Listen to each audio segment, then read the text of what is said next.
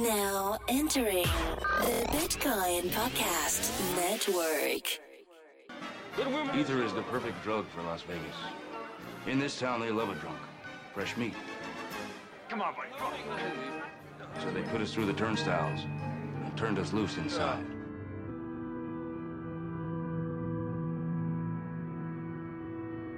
Welcome to another exciting episode of Dose of Ether. Bijan is at the Crypto Invest Summit in our conference interview series, and we get to talk to entrepreneurs trying out new projects in the crypto space. First up is Abstract Tokenization, where they're automating the process of issuing security tokens specifically for the real estate sector. After that, it's Expert Dojo. Need to fund your business without an ICO? Look at traditional accelerator funding at Expert Dojo. Rootmont is offering metrics for institutional investors built on a principle of finding out how projects are built, how it's being used, how it's being traded, and the social media perception in measurable metrics. Next up is Marketing Maven, a reputation and legitimacy provider in the form of marketing. So, pay these people money in order to make your project actually look like it's worth something. Next up is Token IQ, another security token offering, but it's actually built off of the Stellar platform. And they explain why they decided not to use Ethereum. And as the previous security token offering, their first deals have been shown to be in real estate. Listen up. I'm here with Abel from Abstract Tokenization. They have a product targeted to commercial real estate operations for tokenizing securities and assets. So let's get into it, Abel. I probably butchered that quick, 5-second summary, but tell our listeners what Abstract Tokenization does. Well, thanks for having me, Bijan. I appreciate it. No problem. Excited to be here.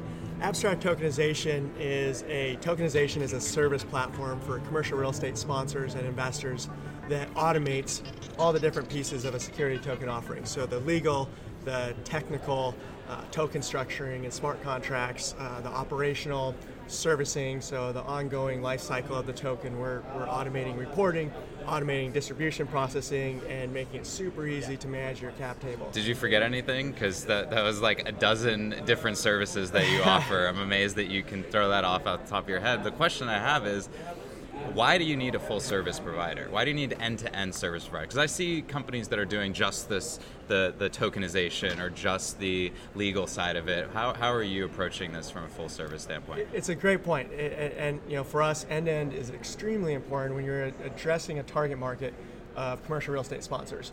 They want a one-stop shop solution. They want it to be simple and easy and familiar. And for us, we want to be able to provide this full process that they can come to just one place and have it all handled, right? They don't have in-house tech because developers. these are traditional real estate organizations, and so the change is hard enough to sort of adapt to, and so we need to make it as palatable as possible. And what we do, our ecosystem, we have a marketplace. We're pulling in all the various providers from, digital asset custody, qualified SEC qualified custodians for digital asset custody and digital wallets. The compliance and regulatory structuring on the token side. Everyone on the real estate side, there's 20 plus folks that go into any commercial real estate deal, from lease auditors to inspectors to attorneys. And are you the point person for all those intermediaries, those partners right. that you? So we're basically the aggregator, bringing all these different providers that are necessary for a successful offering into one single place, and we're putting the process together. So it flows seamlessly for. And that makes a lot of sense. And I assume there's probably white label or white glove services out there for traditional real estate transactions that would help in this way, but they wouldn't do the tokenization piece of it. So right. Tell her, why would a commercial real estate operation, let's say it's an office space with 100 units, why would they want to tokenize their property? That's the million-dollar question. So number one, liquidity. Right now, in 2017, $280 trillion in global real estate assets. only 1.4 trillion of that 280 trillion was exchanged in 2017. Yeah. So less than 0.5% liquidity in the largest asset class in the world, number one. Number two is access. So right now, and let's just look at U.S. commercial real estate sponsors, there's not much access to international investors, much less the 2 billion unbanked individuals around the world. So with this new structure from the Jobs Act and with blockchain technologies, now we're able to lower the investment minimum for international investors and open up this new pool of global capital for the sponsors to tap into, and then also opportunities for foreign investors as well as U.S. to now invest in a piece of real estate at a lower minimum and without having to be locked up for 7 years, 9, 10 years, which is typical with institutional quality. And real estate. is this where, let's say an international investor is this for people who want a piece of one of those properties, or to create a bundle of different regions that they find interesting? And what would their alternative be? Would they have to buy a whole property as an international investor, or could they get a piece or a 10% stake somehow traditionally? It's a great question. So our initial vision for the company was to democratize land ownership for everyone. Wow. And the idea was that really important for people like me in Santa Monica. Right. It's in the LA SF we have this huge problem of access to real estate, and the lock-in, the amount of inertia and momentum that people with wealth have on the rest of the world, right? Right. They're able to retain their place, right? Why shouldn't anyone be able to own, whether it's a condo complex in LA, an industrial building in New York? We want to open up this the ability to own land for the first time ever in history by anyone in the world, instead of just this. And so let's get into, I think many of our listeners are probably familiar with tokenization of real estate. We've talked about with a couple other companies in the space. I guess, how would an investor really benefit from this? If they were to get a really small share in a commercial real estate property in LA and they live in Kansas somewhere, how do they get some of that upside? Sure. So number one is direct control. So you can specifically pick what you want. You're not getting put into 100 different properties diversified and paying a management fee by a REIT manager or a real estate mutual fund. So now you can literally specifically pick out each one by yourself and trade and transfer those much more easily. So number one, and then number two, you're able to get in at lower minimums. So you're able to actually diversify yourself by having access to these lower minimums and to sort of higher quality properties than you typically would have access to, since we're fractionalizing the ownership down. And the most important piece is the transferability without affecting the sponsor, or the issuer of the capital, right? So now there's peer-to-peer liquidity that's provided that doesn't affect the project. If it's a development project that needs capital to build, that capital is still there, and you're interchanging on a secondary that is now facilitated by a number of folks coming to, Open Finance Network, T0, even Binance, Bitrex, the typical exchanges are now buying ATSs and BDs. Is there a feedback loop in here somewhere where, if you are working on a development project and you sell a 50% stake to finance it, let's say, as you go in, there's some incidental expenses and issues that rise that you need to now get more funding. Right. If in that time period, let's say that 3 years that you've been doing development, you've been building a secondary market for your project, building a community around that, is that an additional benefit so that when you do go back to the capital markets, now you have access to capital just organically, from users people who are already interested in your product and already buying it. Exactly. So the issuer has the ability to sell some of their tokens, as well as the other model we're looking at, which is more the traditional commercial real estate raise model. Is you have several phases. So you have a construction loan phase, you have a building phase, and then once the assets stabilize, there's different levels of risk tranches, and so you can have several different offerings with different characteristics to each one that are specifically geared towards the tranche or stage rather of development of the real estate. And then also there's the ability to, you have an existing asset, you want to recapitalize it, you want to convert it just to tokenized securities from a traditional security ownership structure. We can obviously accommodate that as well. So that's very interesting, and I know, I've heard another company I was speaking with who was actually doing redemptions, and that's a part that I don't really clearly understand the benefit of, but aside from that, let's talk about the minimum really quick. What would a typical minimum, what would a typical minimum be in the traditional environment versus what the new a technology? typical, in the traditional environment, it's 100,000 plus, right? Sometimes even more. In the new environment, it could be as low as $1,000 or even less if the sponsor, the issuing sponsor, it's up to them. So they can decide, okay, we're going to set it at this level. There's certain costs with each investor for KYC, AML, and so forth, but it's up to the sponsor. They can set it as low as $100 if they want. And this is leveraging Jobs Act regulation where you've got like Reg A, Reg D. That's exactly right. Up to a certain amount, right? Once it gets past a few $1 million or whatever, let me quickly speak to that. Yeah. So SEC registration exemptions, Regulation D, Rule 506C, basically allows for an unlimited amount of money to be raised from only accredited investors. Regulation S allows for an unlimited amount of money to be raised from accredited and non-accredited investors internationally only. And then Regulation A plus allows for up to $50 million to be raised from both accredited and non-accredited globally. So that includes non-accredited in the U.S., which is a new thing. Now, the only issue with Reg A plus right now is there's additional reporting requirements that can be a drag on performance. And so, there is some latitude, it seems like, that some of that will be updated by Congress, and we're hoping to see that because, for us, we think Reg A plus is ideal. And we'd like to go that route, as long as it's not cost prohibitive. Now, the one other thing I would say is we're going to be starting probably with the Reg S combined with the Reg D 506C. But as the environment matures, I think there's a huge opportunity. Now, the other piece that is important to keep in mind is there's something called 12G reporting requirements. Yeah, I was going to ask about disclosure, because how does an investor on the secondary market actually know what the quality of the project is if it's a private project? Well, exactly. And so we actually build in a lot of the property information into the token itself.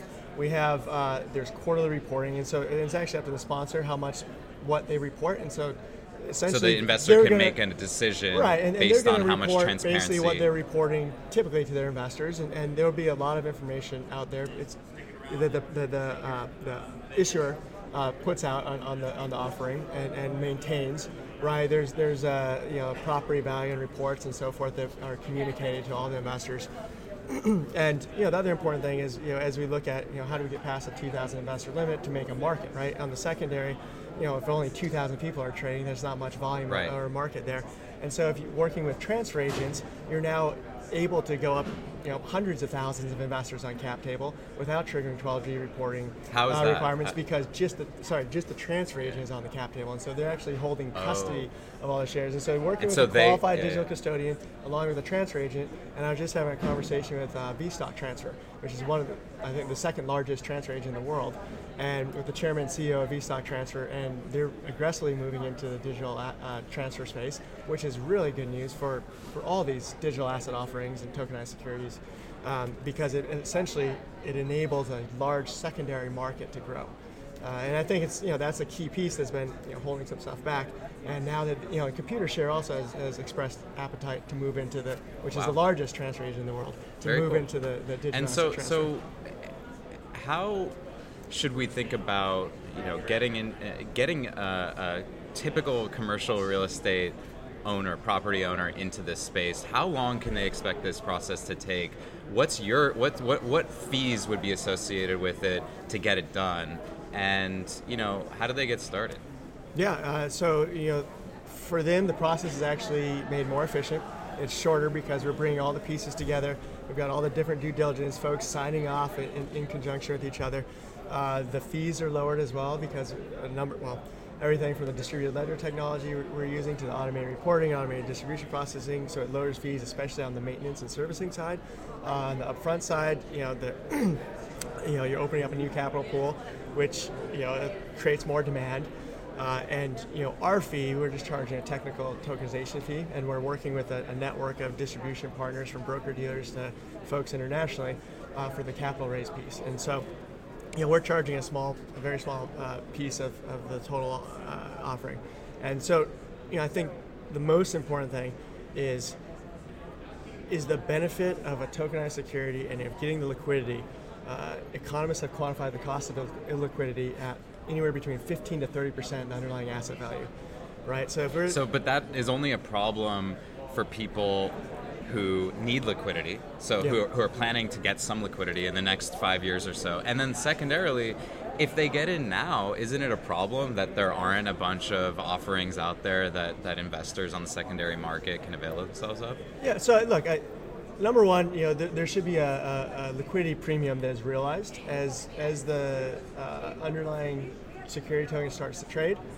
It should trade up a bit because there's an option for liquidity. Number two, I think it's a great point in terms of the secondary market. It's not just going to explode out of nowhere, right? We're just seeing the initial STOs coming out of like Reg B506C lockups 12 months ago. They were issued 12 months ago, now about to be listed, right? Open Finance Network is about to be live. And the first ones are actually going to start trading. This is going to be a slow process, and it'll take years for the volume to start growing. And the key piece for the volume to grow is one, what we talked about earlier, expanding beyond just the 2,000 limit and not triggering reporting requirements. So now there's more of a market and more volume. But number two, institutional, bringing institutional capital in. So Fidelity Investments just launched their Fidelity Digital Asset Services, which is digital asset custody and trading services for their 13,000 institutional customers. So, sir, let me break down the urgency for potential investors and property owners in this space. Is that if you don't act now, you're going to. If you do act now, for one, you're going to benefit from the institutional investors and other secondary market investors who do come in the early days and are looking for opportunities. They're going to be looking at a few opportunities, and yours might be one. Second, the costs with onboarding when the demand has now grown might put a strain on the market, and you're available now to start this process. And it might take years for it to. You don't want to start it when you need the money, right? When you need access to liquidity for your property, you need to do it years before because there's that lockup period and so on, right? And bottom line is, if your competitor is doing it and offering liquidity after a year, and you're offering liquidity after 7 years, and it's the same, sort of property deal, investors are going to start going to the person offering the liquidity. It's as simple as that. Yeah, and with Fidelity getting in the mix, and these other companies just making it super easy for investors to onboard into the tokenization revolution. New York Stock Exchange's parent company, ICE, Intercontinental Exchange. So it's coming. So we need to get ready. How do we find out more about abstract tokenization? Yeah, you can visit us at abstract-sto.com. And reach out to us there. Excellent. We look forward to buying all of your commercial real estate tokens. All right, thanks. See you.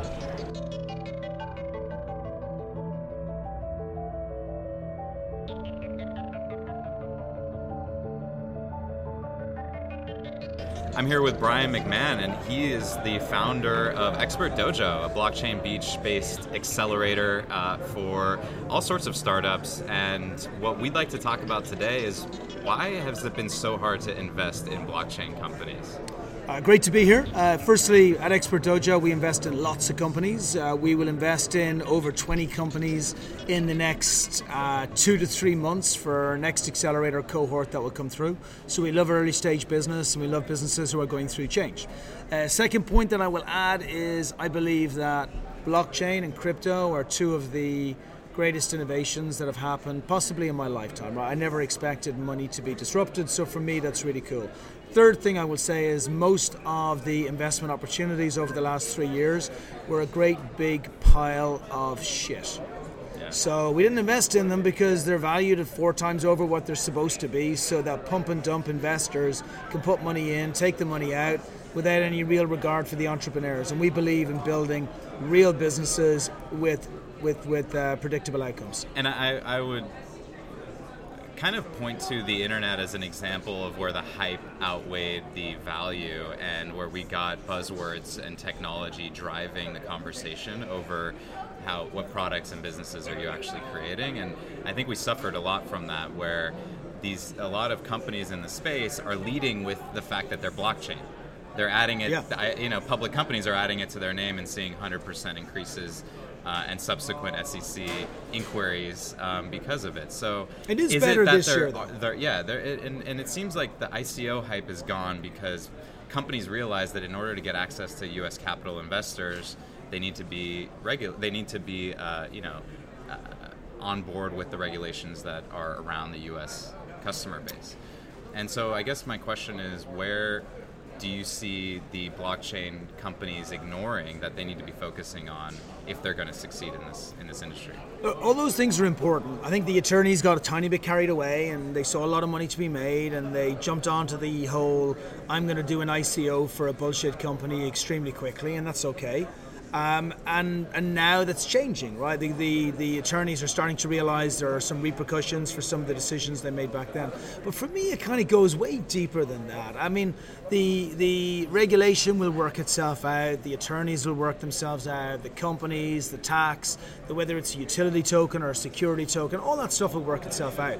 My problem 2 years ago was that the companies themselves were just not good companies. They just were not companies. And I always use the example, is this a company that I would say to my mom, you should put $50 into because you've got a reasonable to okay chance of getting a return. And when I look at the fundamentals of a company and I realize it's a flawed product in a non-defensible marketplace with a piss poor team of 12-year-olds who are building something that have got no experience in anything else other than having their diapers changed, then for me, I'm not convinced that company should be worth $400 million or $1 billion or five. Like, just to put it in, let me put it into perspective. Sure. Google, when they were going through pre-seed, were valued at $5 million.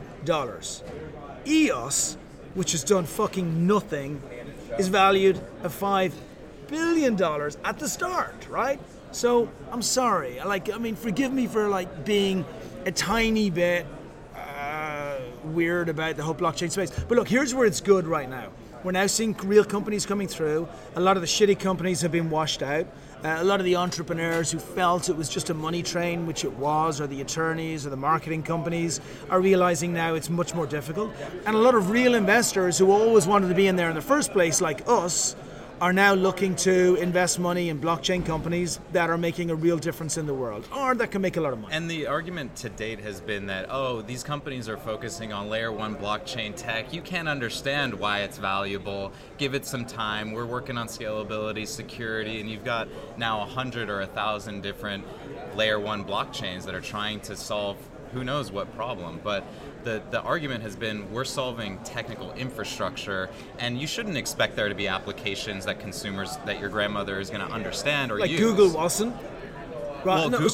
So I'll give you. I'll make a point. So number one, the companies that we saw coming through in 2017, like one of the 80% of companies that are already dead, like blockchain companies, have set new records on how fast a company can fail. And I'm talking even in the internet bubble in 2001, it was hard to fail as fast as blockchain companies failed in 2017. Bullshit companies. And they weren't even level one infrastructural companies. We're talking about companies coming to me in our accelerator and saying, dude, I want to put a dating app on the blockchain. It's like, fuck off. You think I want to remember every date I've had for the last 20 years and put it on the blockchain? The opposite. Right. So actually we're moving to a place of infrastructure. And what's exciting is that entrepreneurs have the courage to go out there and talk to accelerators with really half-baked ideas and half-baked teams and all this. What it tells me is that there is a massive number of entrepreneurs that are getting into this space. Yes, 90% of them are, on the face of it, dead on. Their companies are dead on arrival. That's fair, but we're separating the wheat from the chaff right now. I think right? so. And better time. And so, what are you looking at now? Are you looking at consumer products? Are you looking at big ideas? Are you looking at where is it going to generate revenue today? How are you thinking about this space? I actually look at it the same way as I look at any other company. I go deeper than the team. I want to see the domain expertise of the team and what abilities they have to make it through the multi-levels of actually raising money and getting to a strong company. Are you putting the product to the test in your mind, or are you actually going out there and talking to potential customers, looking at competitors and trying to understand, will they have a place in the market? So the product is important, but we have to remember it's hypothetical at the start. So if we look at Messenger, when Messenger first came out, there were 1,000 competitors to Messenger, but why did one Messenger product make it through and the angels and the people who were involved in that get themselves to a place where they got huge returns? Because they focused on user experience. I believe user experience is going to be tremendously important in whatever application making it through. Take exchanges within crypto right now. There's how many? 1,000, 2,000, 5,000 exchanges coming through? Which exchange is going to come through and why? You could argue the exchange that has access to the most amount of money even if they have a terrible product, even if they have a poor user experience, that money will help build them through. So look, we can't forget the access to money is going to be really important. We can't forget that the domain experience of the people is going to be tremendously important as well. And like, is it solving a real problem, or is it just something that's been put in because somebody part was of the hard part is that there haven't been some of the really critical pieces that make the promise of blockchain really possible, like being able to, we don't even have to go into examples, but entrepreneurs in this space have a really hard time solving the usability problem because customers don't have cryptocurrencies. And if you want to get them on blockchain, if you want to take credit card or something else that they're familiar with, they have to still go through 35 steps and wait a week to get their CryptoKitty. For sure. So, how can we rethink this from, we can wait. There's 25 million supposed cryptocurrency users today. We can wait for the next 100 million to slowly adopt at their own pace. But is there another way? What I've heard at security token conferences and blockchain hackathons is crypto native. We have to go after the crypto native users. I think that's the existing user base that is already not using CryptoKitties and these other products. Yep. But going after consumers, maybe it's too early. Maybe the tooling to get it in place, maybe we need those fiat onboarding systems to be seamless and the token swaps from one to another to be seamless before you'll get a successful consumer application. Further, what if we could find a way for customers to earn cryptocurrency so that they don't have to convert it from fiat? Maybe. Look, all of these things are fine. The internet was early once, right? I mean, late 90s, early 2000s, it was late. And the people who are coming up with products on the internet, and look, we all know timing is everything. It may be that we have a great company, a great user experience, lots of money, but the timing is just wrong right now. There's a great talk by Bill Gross from Idea Labs on timing. And for me, it's more simple than that. Like, we're an accelerator, right? There are 5,000 other accelerators in the US. What makes us better than any other accelerator as far as an entrepreneur making a choice to come to our accelerator and us getting the best warrior in our view for that thing? It's personal brand. Your business brand ties into a personal brand. Personal brand is what's appealing to other people. People have always been attracted to people. That's why we just saw Tim Draper walk through, and he's got an entire posse of people. They don't even know what to say to him. They just want to be close to him so they can maybe touch him. And he's of no value to them, but his personal brand is strong enough that they want to get involved. So my advice to anybody in ICOs, anybody raising money, is build a fucking personal brand that makes you a value to people. Like, don't just go out because you got a nice white paper and you're going to travel to 40 countries and you're going to go to all these different places that you can do stuff. Like, go out there, build a brand, make it a strong brand, make it of value, and then people will listen. And by the way, if you don't have a brand, which most people don't because the product's not good enough and they don't really have something to say, then it's okay. Like, find something better. Right. And what's the best way for people to get started with this? I know in my experience, I came from an industry that was not related to crypto at all. And I knew in order to build a company in this space, I needed to build some credibility. So I joined a podcast, and I was able to do that by putting myself in a position to get lucky, right? And what I find a lot of entrepreneurs in this space are doing is they're going up to, really influential, connected people, and they're saying, how can I get my company funded? Instead of thinking to themselves, how is this person going to be useful to my company? Yeah. How are they going to help me serve my customers? Who are my customers? I mean, a lot of them don't start with that focus, and they're putting the cart before the horse. Yeah. Do you think that is a lot of time spent filtering through these companies, or are you still giving them guidance even if they come to you and maybe they're not ready? So we give everybody guidance. Is that guidance right or wrong? Who knows? It's our truth, right? But we give everybody guidance. Everybody should look for guidance. But I think we've just said the same thing. I'm saying build up your personal brand, make sure that you're a value to people, make sure that you have a level that when people are around you, they know that they're dealing with someone who's got a domain expertise or a value expertise in that particular space. It also does the secondary thing, because I say, like, find a problem that you need to get fixed. Yeah, you find a problem you need to get fixed, but it's hard to do that if you don't know shit about the space in the first place. So the only way you can find out about it in a non-arrogant way, as opposed to just sitting in your dorm room with 5 friends and say, hey man, there's like a problem with the blockchain. It's like, no, get involved, find the real problems, go deeper than level 1 problems, all the way down to, like, what do people need fixed in a way that's a huge why to them. And then once you do that, then just go out there, use the personal brand that you've built, use everything you've got, and then go from there. So let's talk about Expert Dojo. You're in the Santa Monica, Venice area of Los Angeles. How many companies do you currently? We've got 20 companies in the portfolio. And how does it work? How do they get involved? How do you help them? They come in, we give $50,000 in cash as an investment at the beginning. We then help them find subsequent investment through investors who are all part of our network. We work with them on a slightly different level. Most accelerators teach entrepreneurs how to find investment. Like, that's their URL. We believe that model is slightly antiquated, and we believe in building warriors and entrepreneurs. So what does that mean? It means we focus on 4 core areas. We focus on mindset in an extremely strong way. We don't see any difference between starting a business and running a marathon. And we focus extremely strongly on growth hacking. We believe growth hacking is a central core of everything. You build your business at the beginning. Don't bullshit around looking for investors. Just fucking build something that's useful. We then make sure that within the entrepreneurs we have, we're helping them build their personal brand. We believe personal brand is the strongest currency of today, and nobody else is focusing on it. And then at the end, we work on communication, because you're going to have to communicate with multiple different parties for the brand and the mindset and everything else that you're doing. That's it. Get them ready, get them trained, have them working together, build a strong community of those people, which is slightly more than just free beer and pizza, and then just send them out to war. And where can people find you and send you their stuff? ExpertDojo.com.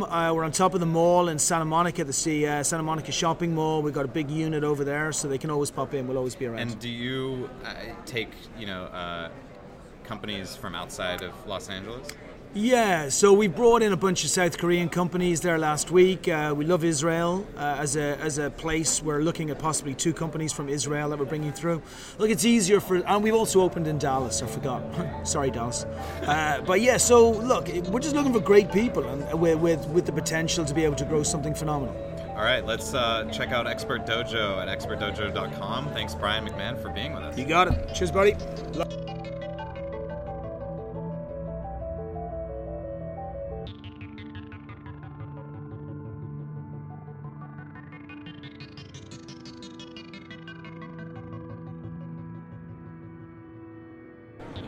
I'm here with Christopher Smith from Rootmont Research. Rootmont Research is a firm that is providing for institutional investors quantitative analysis around different token projects and how you can really be a better and more informed investor. And so, while there probably aren't too many institutional investors on this podcast, we'd like to share with you some of the ways that the more sophisticated investment firms with teams of people that are doing research, how they're actually looking into these projects, and some tips and tricks to improving your own success, I guess, in investing. If you're informed with the right knowledge, you're going to do much better. So, Christopher, let's talk high level.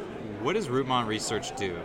So basically what we do is we do deep quantitative analysis on cryptocurrencies. So we look at many data sources for every currency in our catalog. There's over 400 now.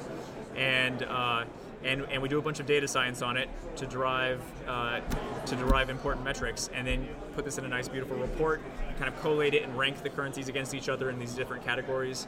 And basically we think of ourselves as objective sensors like the sense of like a microphone or a camera. And so we just want to show people this is what's going on. You don't have to go collect the data yourself. You still have to make your own decision about what to do with it and what's important and what's not. But we go through the hard work of calculating all this stuff.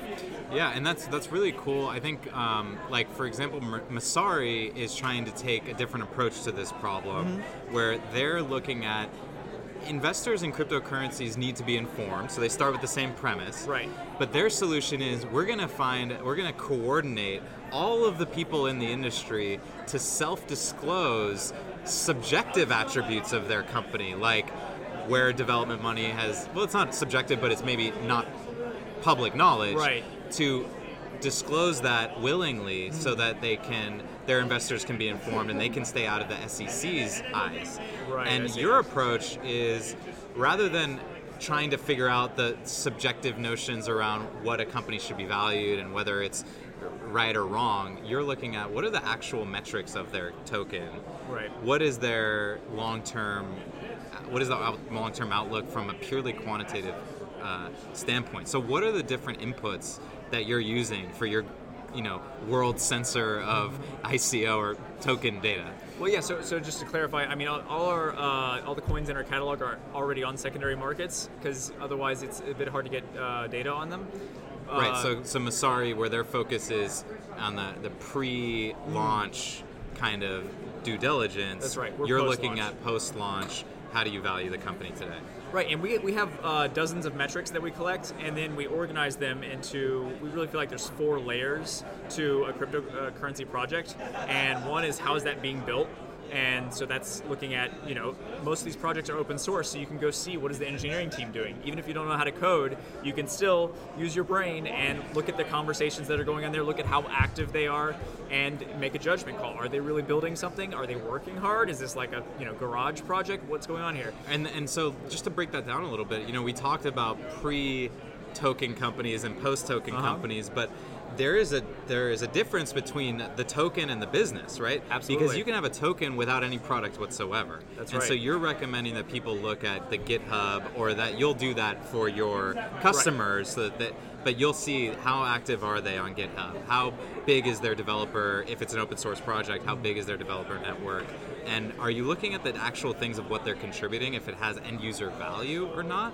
Well, there's a certain, the more it moves into the subjective realm, the harder it is to automate. So then, so you're looking more at like lines of code versus, if that feature is good. Right, it'll be like lines of code, number of like issues or number of forks, how many stars are on it, and so it's it's really looking at engagement and like activity, right? It's from a high level view. It's we don't parse the code and try to see if it runs or if it passes the test, So and you're trying to do this in a way that you can standardize it across projects, right? Exactly. So these metrics, so that's one aspect. So let's talk through the other, the whole suite of. So we say that the foundation is what's being built, and then there's another layer which is how is it being used. So the blockchains in general are public, and so you can actually see real world transactions and use that as a proxy for a number of users, and then you can start to look at how is that relating to the price movement. And that starts to tell you, some people say that cryptocurrencies don't have fundamentals, and we disagree. We think that the real world usage is the fundamentals. It's basically the business behind the coin. Right, and that's like where Fundstrat, Global Strategy Advisors, or whatever that company is, they had a metric that really just relied on looking at Bitcoin transactions and number of addresses, and they were able to predict with like 97% accuracy the movement of Bitcoin, but they also predicted it would hit 25,000 by the end of the year. So are you triangulating on a direction for a project when you're looking at these various sources and saying maybe not any one of them is useful on its own, but taken as a whole, we can kind of see the direction this project's moving? Yeah, I think it's really about, there's so many things that have to go right in order for a project to succeed, and it could be something that goes wrong when they can't do the marketing, or that, they have engineering issues, or they can't get people to use it, So we really try to look at all these pieces and let people judge for themselves what is the right approach. But like we talk about Fundstrat, that 90-something% correlation, that's gone now for Bitcoin. Now, there's still really high correlations for other coins, and maybe you have to adjust the exponent to find the best fit and things like that. But we think that in the case of Bitcoin, it hit a maximum transaction, a daily transaction, and this was sort of an artificial bottleneck. But what it did is it caused the price to diverge from real-world usage. And that's a really interesting. Wow. And you think that parity is broken forever with Bitcoin? Like, what makes that true then? But now that the 600,000 transaction limit or whatever per day is we're nowhere near that. Are we seeing the correlation get back to what it was? It's come back somewhat, but there's also this aspect of people are using Bitcoin proper less and less, and I think there was a kind of disappointment in the market.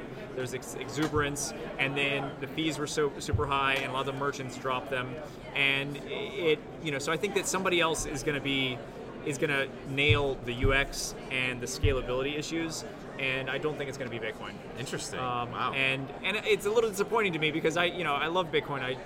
I started out researching Bitcoin and just became obsessed with it, and so But what really matters at the end of the day is that people are using it, right?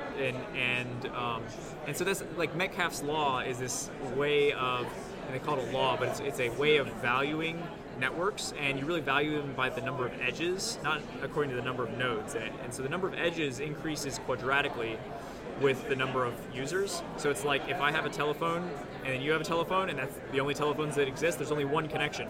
But then we add someone else has a telephone, now there's 2 more connections. And then the 500th person, there's 500 new connections.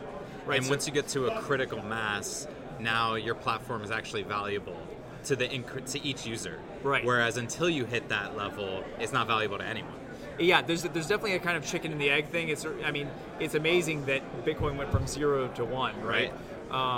And there's really, some people have said, oh, you shouldn't have sold or you shouldn't have spent it, but I think this is the wrong way to think about it. I mean, every transaction that you make with crypto, somebody's accepting it, and that person is somebody that's now more aware of it and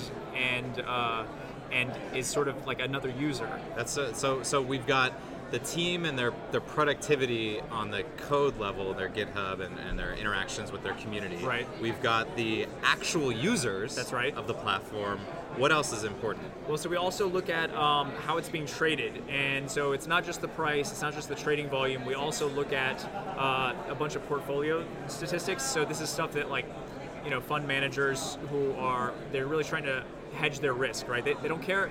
It's not just about how much does it go up or down. It's the volatility and different ways of measuring that. So it's how lucky do you have to get to actually take advantage of those gains, and so we take a bunch of these things. Another really interesting thing to look into is this upside and downside capture ratios. So it's like when the market is moving in a certain direction, how much does the individual coin move? Does it go with it? Does it kind of stay behind? Does it jump ahead? Oh, interesting. Right, and then you can also take ratios of these things versus how well does it do in a bull market versus a bear market. That's it. And you're constantly keeping this up to date. So when the personality of the project changes, your report for that project will change in line. Absolutely, yeah, that's a good way to put it. Yeah, we should use that personality project.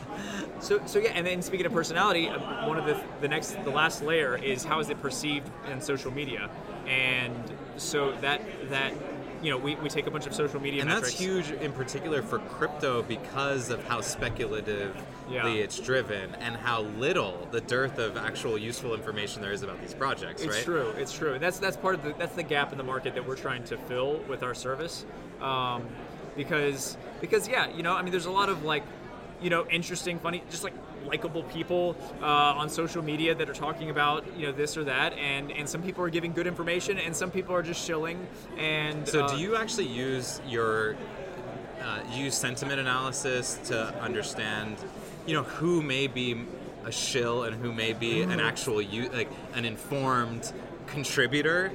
How do you differentiate between fudsters, mooners, hodlers, shills, and right. all of the other categories of people on Twitter? It's a great question, and we don't currently we have sort of our first approximation of and we do intend to get sentiment analysis and do more machine learning things in that direction.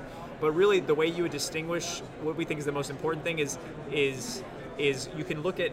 We have social scores and then we have usage scores, and we can compare those, and we can say you can get an estimate of we have this for example, we have this metric, we call it the hype metric, and it's derived from social media scores, social media activity, and then we divide it by the log of the market cap. So basically saying how much does the buzz exceed the actual trading.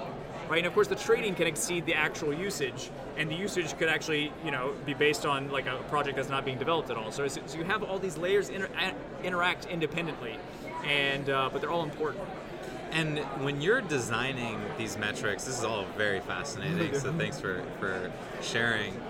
How do you know? Because ultimately you can't improve what you don't measure. So measurement is important, but knowing what to measure is even potentially more important, right? So you have a hype metric, you have MACDs, you have Metcalfe's law, you got all of these great things, right. 90 MA, 30, 300, 200. How am I going to use that if it's based on objective data, but it's just a derivative metric of something else? how do you know that you're actually signal on this metric and not just another kind of noise? Well, there's, it's a kind of a subtle question because, I mean, what you said about like knowing which things to measure. I mean, this is the art in science, right? It's sort of like you could measure anything, but like you have to form a hypothesis, and so we really, for a certain clarity of mind and also legal purposes, we don't want to tell people what to buy, and we don't want to tell people which of these things is more important than the other one. We do provide an API for example, for traders to, if they have their own algorithms that they want to apply to it and they just want to use this as a data feed. Because, when it comes down to it, nobody really knows what the future holds, and, anybody who tells you otherwise is lying. And I think what the way that I see this is that Rootmont Research is creating like a level of abstraction from the raw data in a way that is not accessible to institutional investors and traders who would have to really process that, parse it, and understand it themselves, right? Maybe come up with their own metrics. Instead, they can use that still, but they can supplement it with researched, quantitative, and novel metrics that actually give you signals about how the project is moving without just these very ambiguous terms like how many users they have, how many telegrams people they have. Like if you can get a hype metric and compare that with, compare their social media presence with actual transaction volumes and come up with a score around that seems very, very helpful for a trader who's looking at hundreds of projects and needs to just get the high-level overview really quickly. Absolutely, yeah. I mean, we say that you can think of us as an outsourced data science team, and so we're nerds about this stuff. We were doing this for ourselves, and we realized, hey, probably other people are interested in it too. I'm interested. I don't have the money to afford your products, I'm sure, but you sell them as individual reports per token, and also as a membership, and targeted primarily to institutional investors. But anyone can go in there and grab a copy of one of the reports for your favorite token and learn more about whether you should sell, hold, or buy more, for that matter. Yeah. Well, and I'll be happy to give you a trial. Thanks so much. We're very proud of our product. Good chatting with you, Christopher. Thanks. Thank you very much.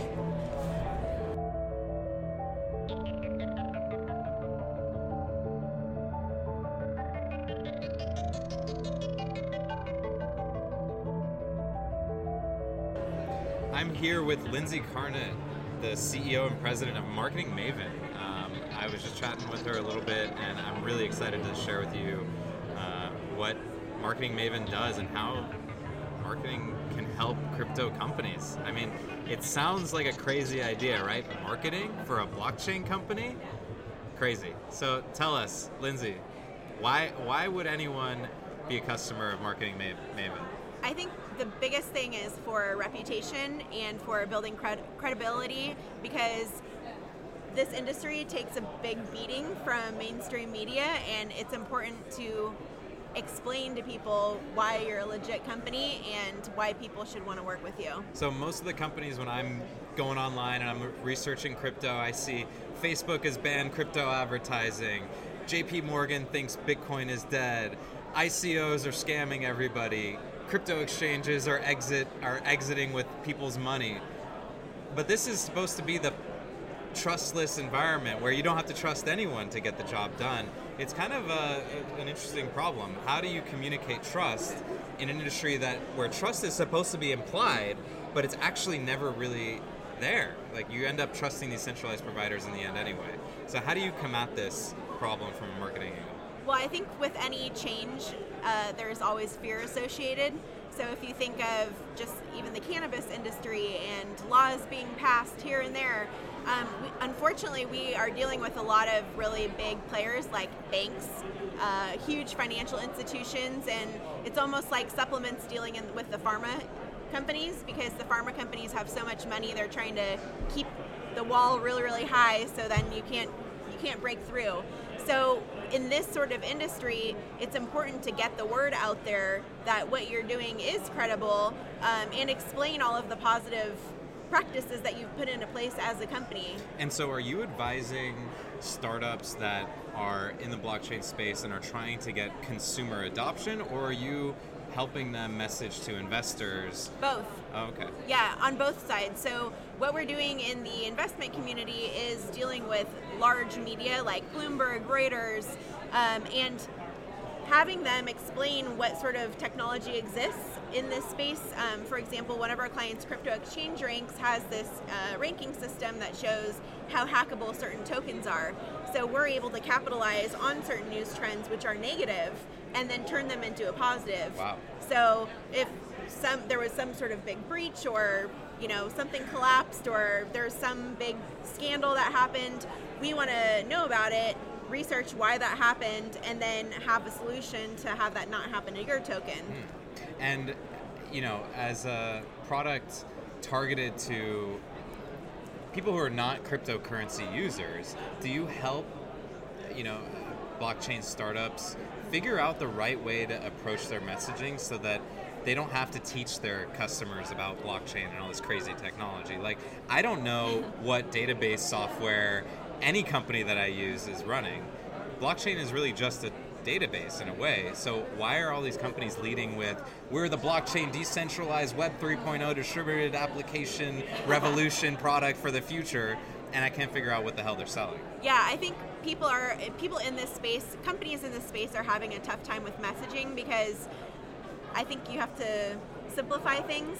And what we do is look and scour the internet of listening to conversations and where there are certain terms being used, who's using those terms, and we separate these into different buckets. So one is in forums, one is in news, one is in social media, and another one is in blogs. So we're looking at who are key influencers, what are they saying, what are the sentiments associated with it, is it positive, negative, neutral, and that sort of intelligence can help a company develop their messaging to find what is their point of differentiation. Right, so you can actually design the message and the collateral to be based on the terminology that the users are already engaging with, right? Yep. So if they refer to it as a hub instead of a node, then you might want to use that terminology with your customer base, because that's what they're already resonating and responding to. Yeah, and that can be from web copy to social media content to pitch content for press. And so how many coins does it take to engage you for your services? Well, it's on a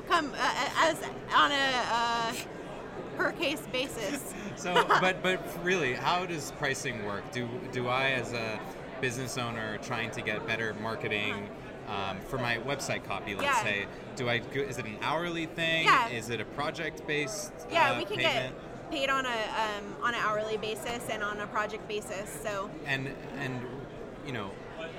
why aren't more crypto companies using marketing firms and marketing talent to really help bridge the gap between the customer and the product that they're offering?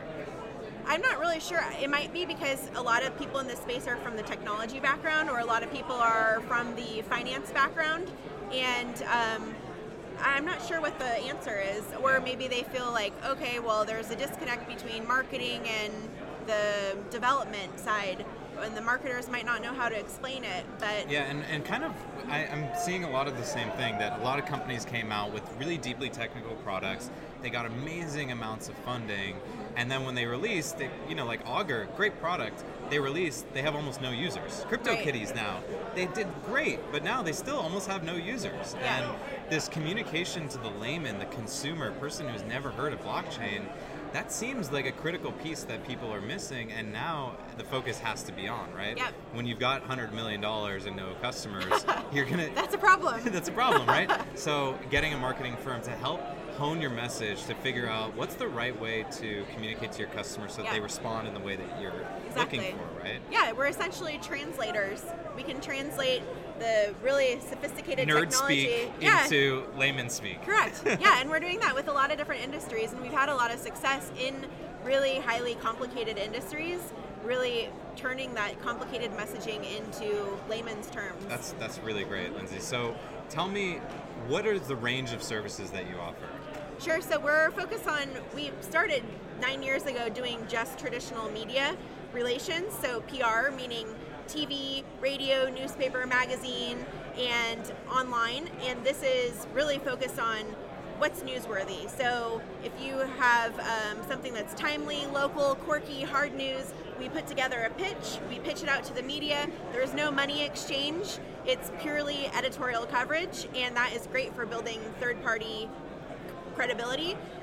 We're also doing social media marketing, and this is on a variety of social platforms. This also includes customer service too, via social media, influencer marketing, and then creative services. Awesome. So you'll do design, copy, end to end, and you have a team that helps do that. Exactly. Excellent. So everybody's specialized in their certain area. Very cool. Well, it's a much needed service. Definitely crypto companies, you need better marketing. That's just coming from a user. I can't use half of your products. I've tried them all. Trust me.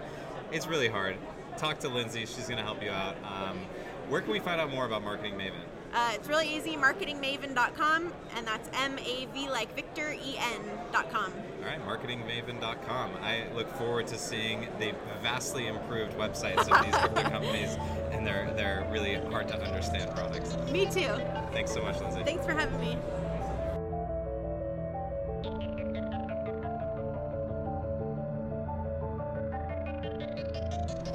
All right, I'm here with Mark Vange, CEO and founder of Token IQ, the company that's going to unseat any challengers like Polymath and other frenemies of the company. But really, I'd love to hear from the founder exactly what you guys do. So why don't you intro your product? Absolutely, thank you. We focus on the tokenization of securities. Our goal is to make security tokens that are fully compliant and solve some of the key kind of disconnects between the crypto world and the securities world. And so you don't do ICOs? We don't do ICOs. We generally don't touch anything that could be thought of as a utility token. Our premise is we need to embrace the fact that a lot of these things are actually securities, and kind of recognize that actually is very liberating.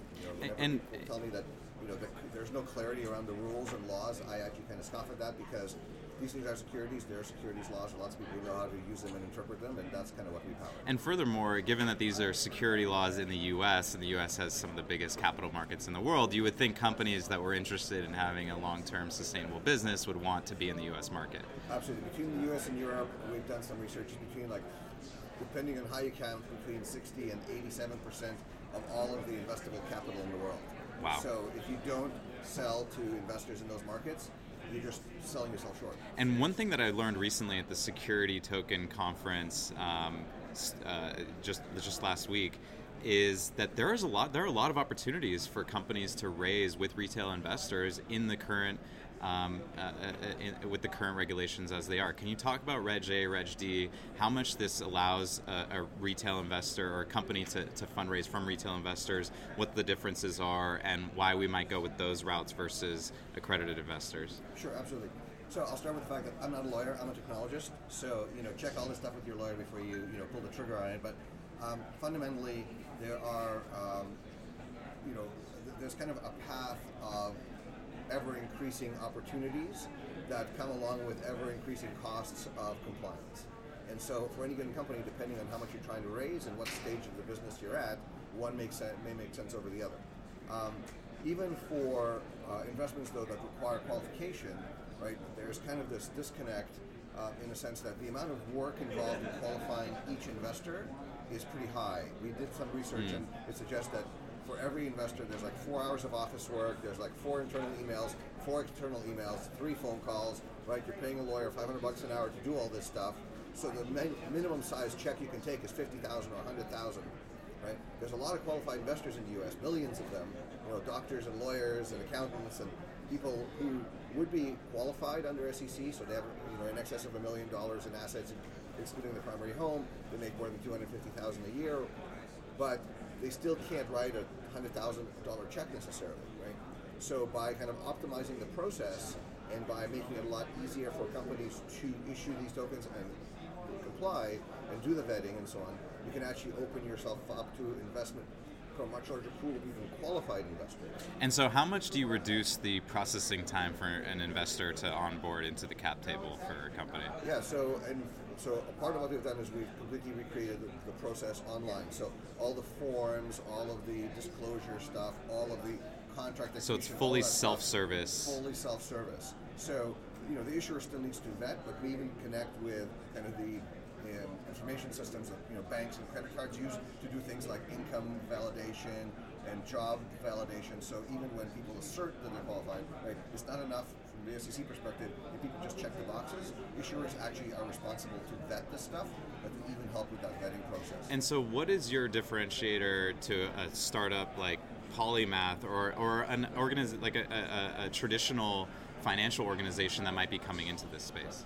So those are two very different competitors. So from someone like Polymath, and I mean, I love the guys over there. Trevor and I know each other quite well. I mean, they're great guys. They're based on Ethereum. They're trying to build this ecosystem up on Ethereum, which, from my perspective, is actually the wrong place to be. And we'll talk more about that. Yeah. But we just focus on very simple, kind of one thing, which is securities.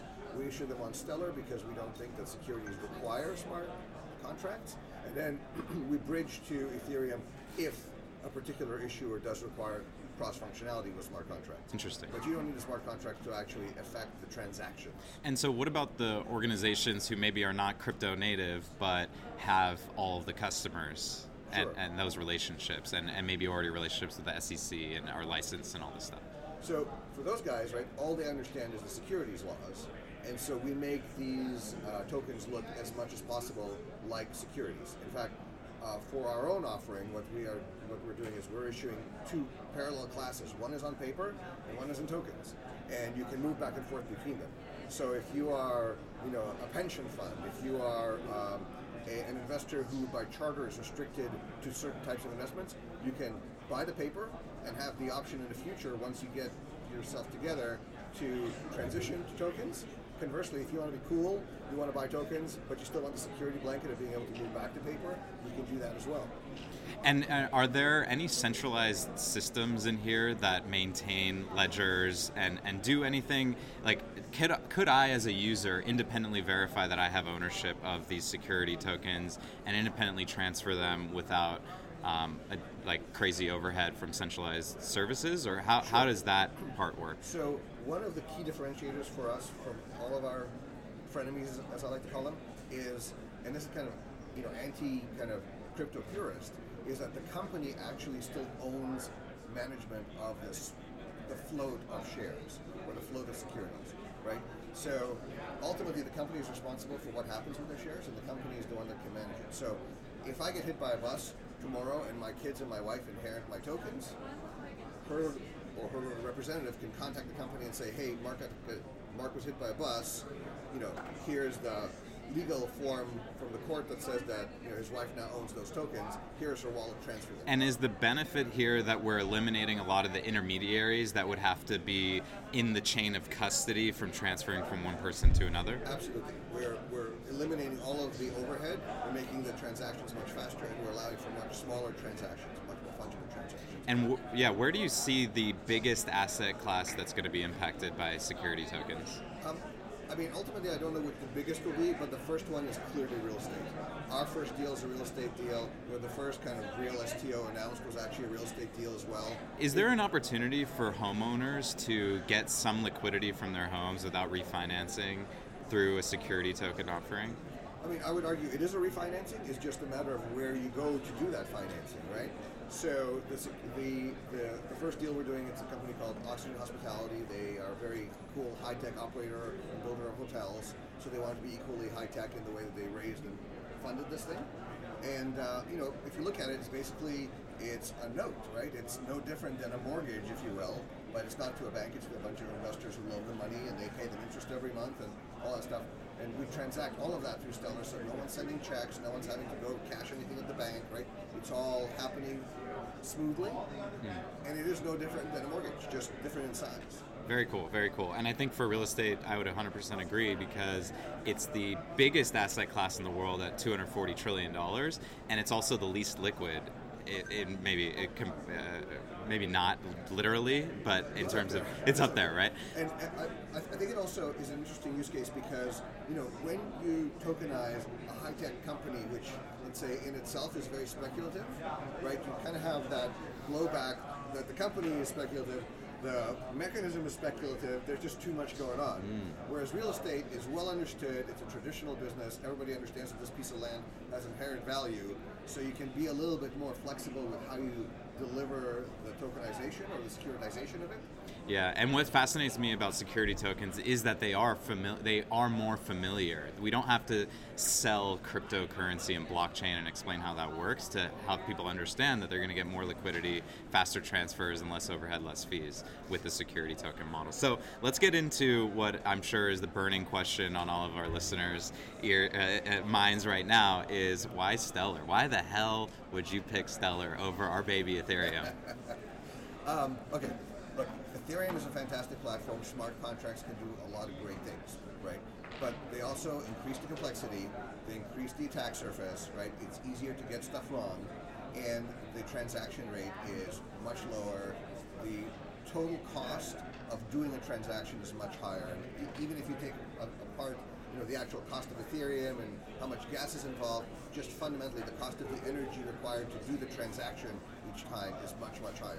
And do you not see, is it a timing issue, or do you not see it feasible that Ethereum developers will solve these scalability issues? So, and frankly, the usability and development tooling around it. So look, fundamentally, it's always going to take more energy to perform an Ethereum transaction. Why does the energy matter if relative to the traditional banking institutions, it takes maybe less energy? If you consider the number of intermediaries that you're kicking out of the process, aren't we saving energy? But you're not asking me to compare Ethereum to traditional. I'm just asking why is energy relevant to your service? Because fundamentally, energy is cost. Right? If I can do it for less energy on Stellar, it will always fundamentally be cheaper. So if Ethereum is cheaper in the future, will you switch? Sure. If someone can produce some version of Ethereum that can do hundreds of thousands or millions of transactions per second and not have a huge overhead associated with it, absolutely. And so the thing I would push back on is the attack surface thing. Now I would agree developing smart contracts, especially if you want to formally verify, audit the code, very, very challenging stuff to do. With a simpler programming language and system, maybe perhaps like Stellar, that might be easier. What I think would be more risky is the attack surface of the layer 1 blockchain itself. Because if Stellar holds, let's say, 90% of the tokens, and I don't know exactly what their token distribution is, but presumably it's not as quote-unquote decentralized or distributed as a platform like Ethereum. And so in the future, if they don't get, let's say, deep network effects, a 51% attack might be possible. Or if Stellar's funds are stolen, then somebody could attack your distributed, your DApp, right? Okay, so I don't at all claim to be like the expert on the lower kind of functioning of either Ethereum or Stellar. Stellar is a very different kind of network. So it does, it has no mining, it has no 51% attack per se, right? It's quite a different mechanism. And so I don't... You're right, yeah. It's because it doesn't have an open set of nodes that can operate on it. It's really just the question of will the Stellar Foundation, who owns most of the tokens, always be a benevolent dictator? Well, again, there's more and more kind of participant nodes that are not owned by the foundation, but I don't really perceive that as let's say, a fundamental risk either in Ethereum or in Stellar. If it's a very narrowly adopted chain or ledger, of course that becomes much more of an issue. I'm not really comparing them on that level. For me, it's just a matter of the frequency and volume of transactions. Being able to get the job done. And because in Ethereum, I would agree, if you guys are trying to scale a security token offering, you've got billions of shares for a single product, you're going to have a lot of issues with the scalability with Ethereum today. So that makes a lot of sense. And I should mention, for some issuers that we're talking to that do require a smart contract, we do bridge across to Ethereum and actually execute that stuff on Ethereum. I gotcha. Okay, cool. That's good to know. So where can we learn more about Token IQ, our listeners, and what are you guys looking for? So you can find us at tokeniq.io. So that's really simple. We are definitely looking for folks who are interested in issuing tokens. Folks who are fundraising, who perhaps are looking at more traditional fundraisers. What stage fundraising do you think is most applicable? Are you looking for companies that have been rejected from Sandhill Road VCs, or are you looking for people that are in emerging markets that are trying to sell security token? So the reality is, if you're trying to raise $100,000 or $200,000 and it's your seed round, you're better off going to grandma and asking her if she'll write you a check, because the overhead associated with any kind of fundraising is too high for you, right? If you already have a little bit of money in the bank and you can now, afford to actually undertake a real fundraising round. So maybe you've raised $1 million and now you're going for $5 million. That's really the sweet spot for starting to think about Reg D, or if you're going to 10 million, 15 million, Reg A. Awesome. Thanks so much, Mark, for joining us. And that was Token IQ, tokeniq.io. Check them out. Thanks for joining us on this weekly dose of Ether. We'd like to thank the Bitcoin Podcast Network for hosting this. Sorry if there were a few audio issues through the Crypto Invest Summit recordings that we did. We're going to improve this over time. Thanks for bearing with us, but we hope you enjoyed or took out from it some learnings and what you could. And we look forward to our regular schedule of Dose of Ether for next week.